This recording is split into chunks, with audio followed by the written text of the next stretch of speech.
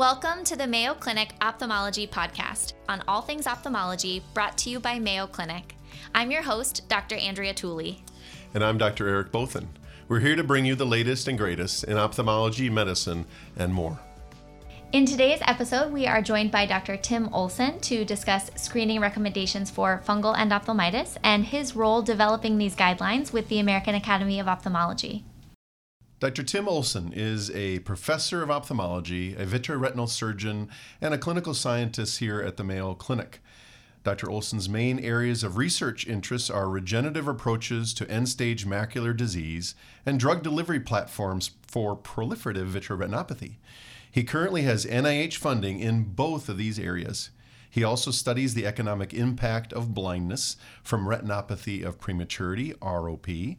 Dr. Olsen served as Secretary for Quality Care for the AAO.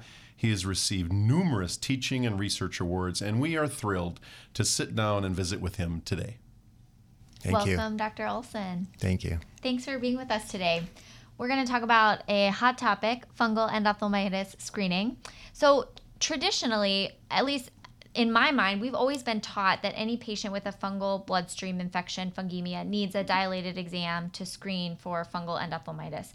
So where did this dogma come from? That's a very good question, and it's been dogma even when I was training centuries ago.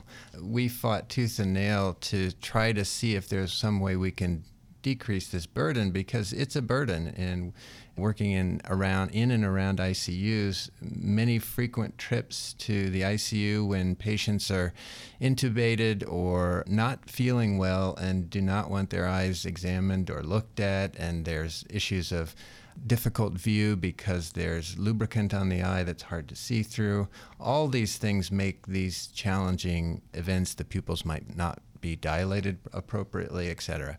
So it's been a burden for ophthalmology for years, but we always felt that if there's a fungus in the eye which can devastate an eye, we need to be able to detect it. The dogma really came out of being overly cautious with not missing fungal endophthalmitis, which occurs in approximately 1% of cases. And one case that we reported at the University of Minnesota, perhaps when you were a resident there, Eric, was a fungal endophthalmitis in an ICU patient where we did a biopsy of the vitreous and detected aspergillosis, and they were going to do a brain biopsy to find out what the cause was of her demise. That case and other cases have been used to say, you really need to look, and you really need to screen, and you really need to take care of these patients from an ophthalmic standpoint. So you can see why the dogma evolved.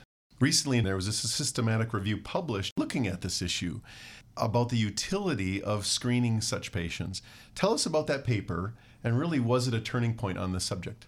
Question, is this the United paper out of Japan? Correct. Yeah, okay. So this is a really important study, and what they found is extremely high rates of positive findings when they screened. I think they look at 15 different ICUs in Japan. It's a retrospective study, and that study, by the way, is being used and cited for the need to continue screening. But if you look at the details of that paper, you'll find something very interesting, and that is none of the cases were culture positive. None had a vitrectomy in any way, and only 2 cases were shifted to intravitreal therapy, and the benefit of that is still somewhat questionable. So as we were speaking earlier, you look in an ICU patient and the view might be partially obstructed by gel that they use on the cornea, and you can't see. Is that a cotton wool spot? Is it a fungus ball? You just don't know, and perhaps you overdiagnose. And that's the presumption that could have occurred in Japan, is they were cautiously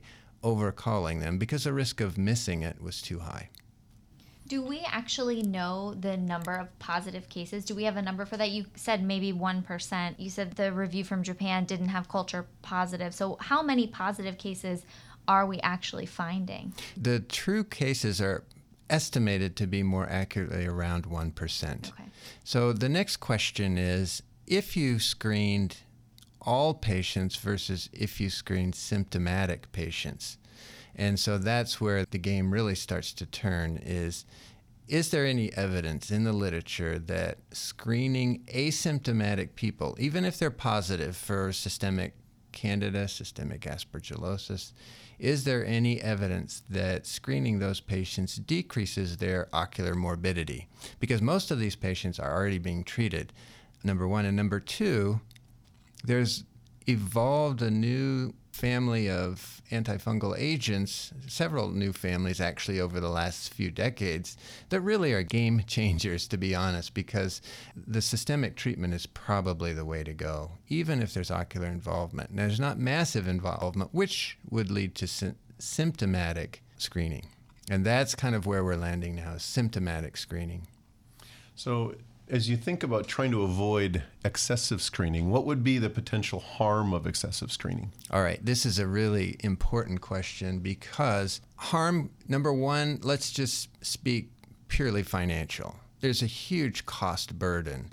And it's estimated in the United States the cost of what is considered low-value care approaches $67 billion. And this would definitely fall into that category. You have a high-level specialist spending several hours in an ICU, not spending time when they could be treating things like myopia or simple things that really need to be taken care of, that you're spending it in a difficult, challenging situation, to be honest, without a lot of evidence that they're doing much good. So the burden financially is really quite large for low-value care. And that's an important thing, I think, in our healthcare system we really need to address moving into the future.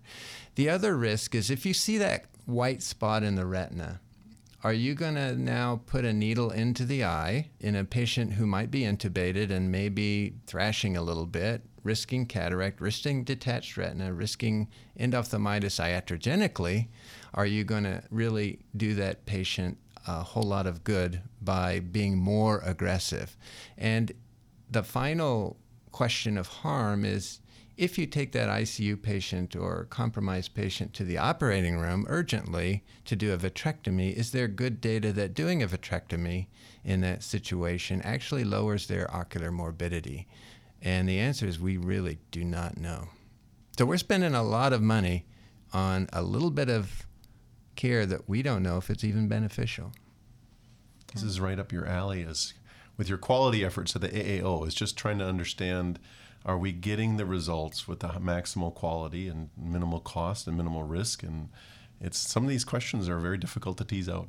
I have to give credit to Mark Brisano at Hopkins, who really has spearheaded this whole effort. And when I first read his ophthalmic technology assessment, which is my job at the academies to read these OTAs, we call them, I was skeptical. I said, look, we've tried to do this before, and we've run into roadblocks and resistance. But when he really dug into the literature, and he did a beautiful job of analyzing the literature, critically analyzing the literature, he convinced me that he's right, that we are potentially doing harm and certainly costing a lot of money in healthcare resources for low-value care.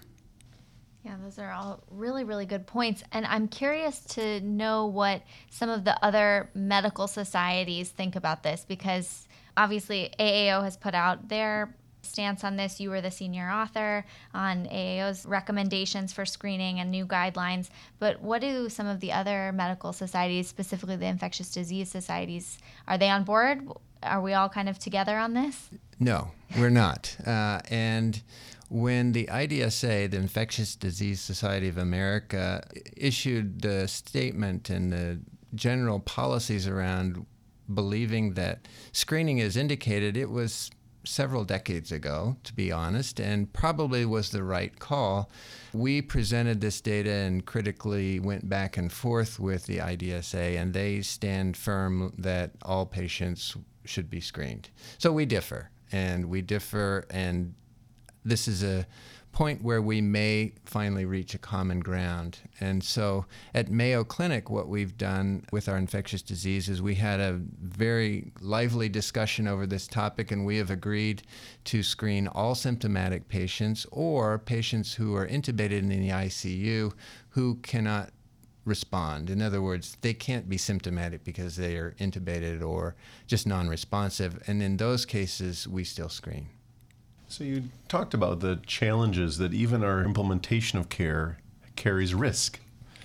And some of these lesions that are identified have uncertain significance in light of the medical management that has continued to improve in terms of the agents used.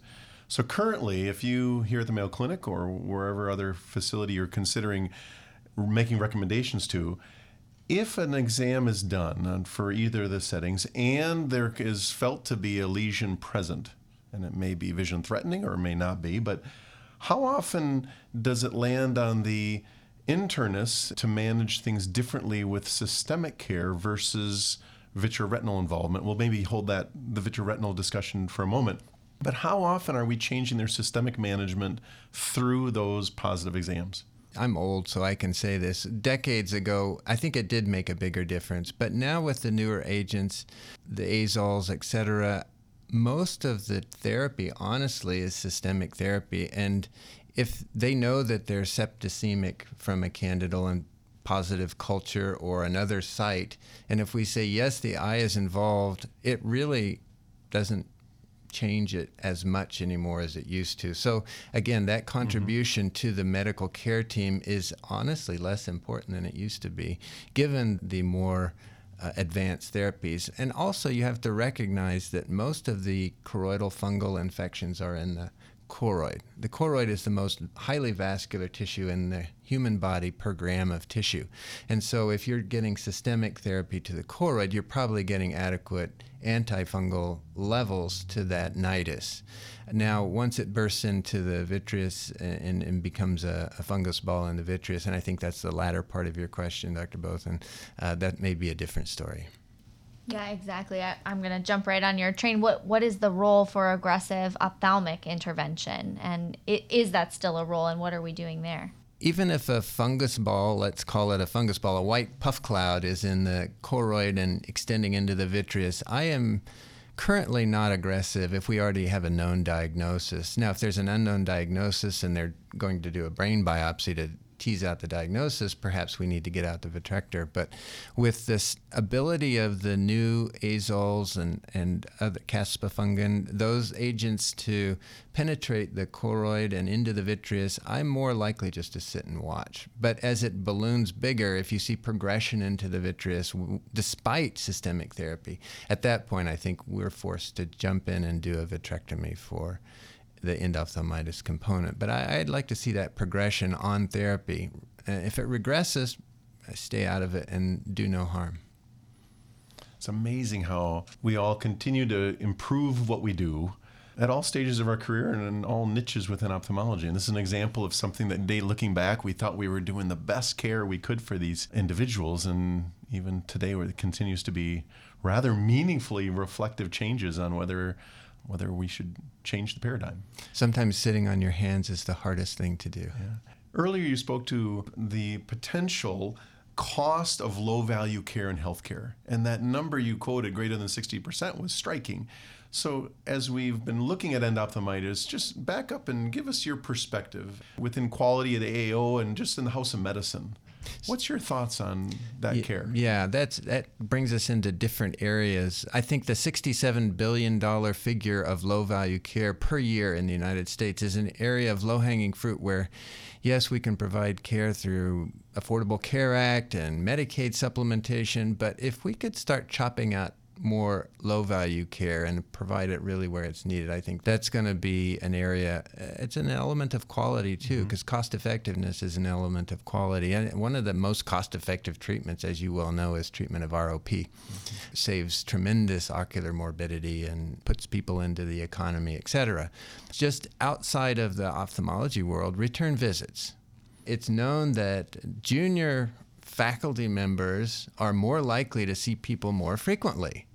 And as you get further in your career, you may not want to see them that regularly. Why? Because you know the natural history. And scheduling follow-up visits on some sort of cookie cutter may not be the best idea. And avoiding unnecessary office visits may allow for more urgent care visits. And things like that, I think, are where the lower hanging fruit is. Be exciting to see where big data takes us to help dig into some of these questions. Great point. Your generation is going to have a lot more fun with this than we ever could because you're going to have tools that we didn't have. I'm jealous. Well, there's a lot of opportunity for work, but it's definitely going to be hard work. Right. but big impact. More focused, hard work. I like it. Yeah. Well, this was fantastic. Thank you so much for taking us through that. This is a great example of how healthcare can improve for patients, for providers, and how maybe taking a look at what we think is the right thing to do and reevaluating it, even when it doesn't seem like it makes sense, can really kind of disclose new things. This is a great example of that. So thanks so much for chatting with us. Thank you. Thank you. You can find all episodes of the Mayo Clinic Ophthalmology Podcast on our website. Thank you for listening, and we definitely look forward to sharing more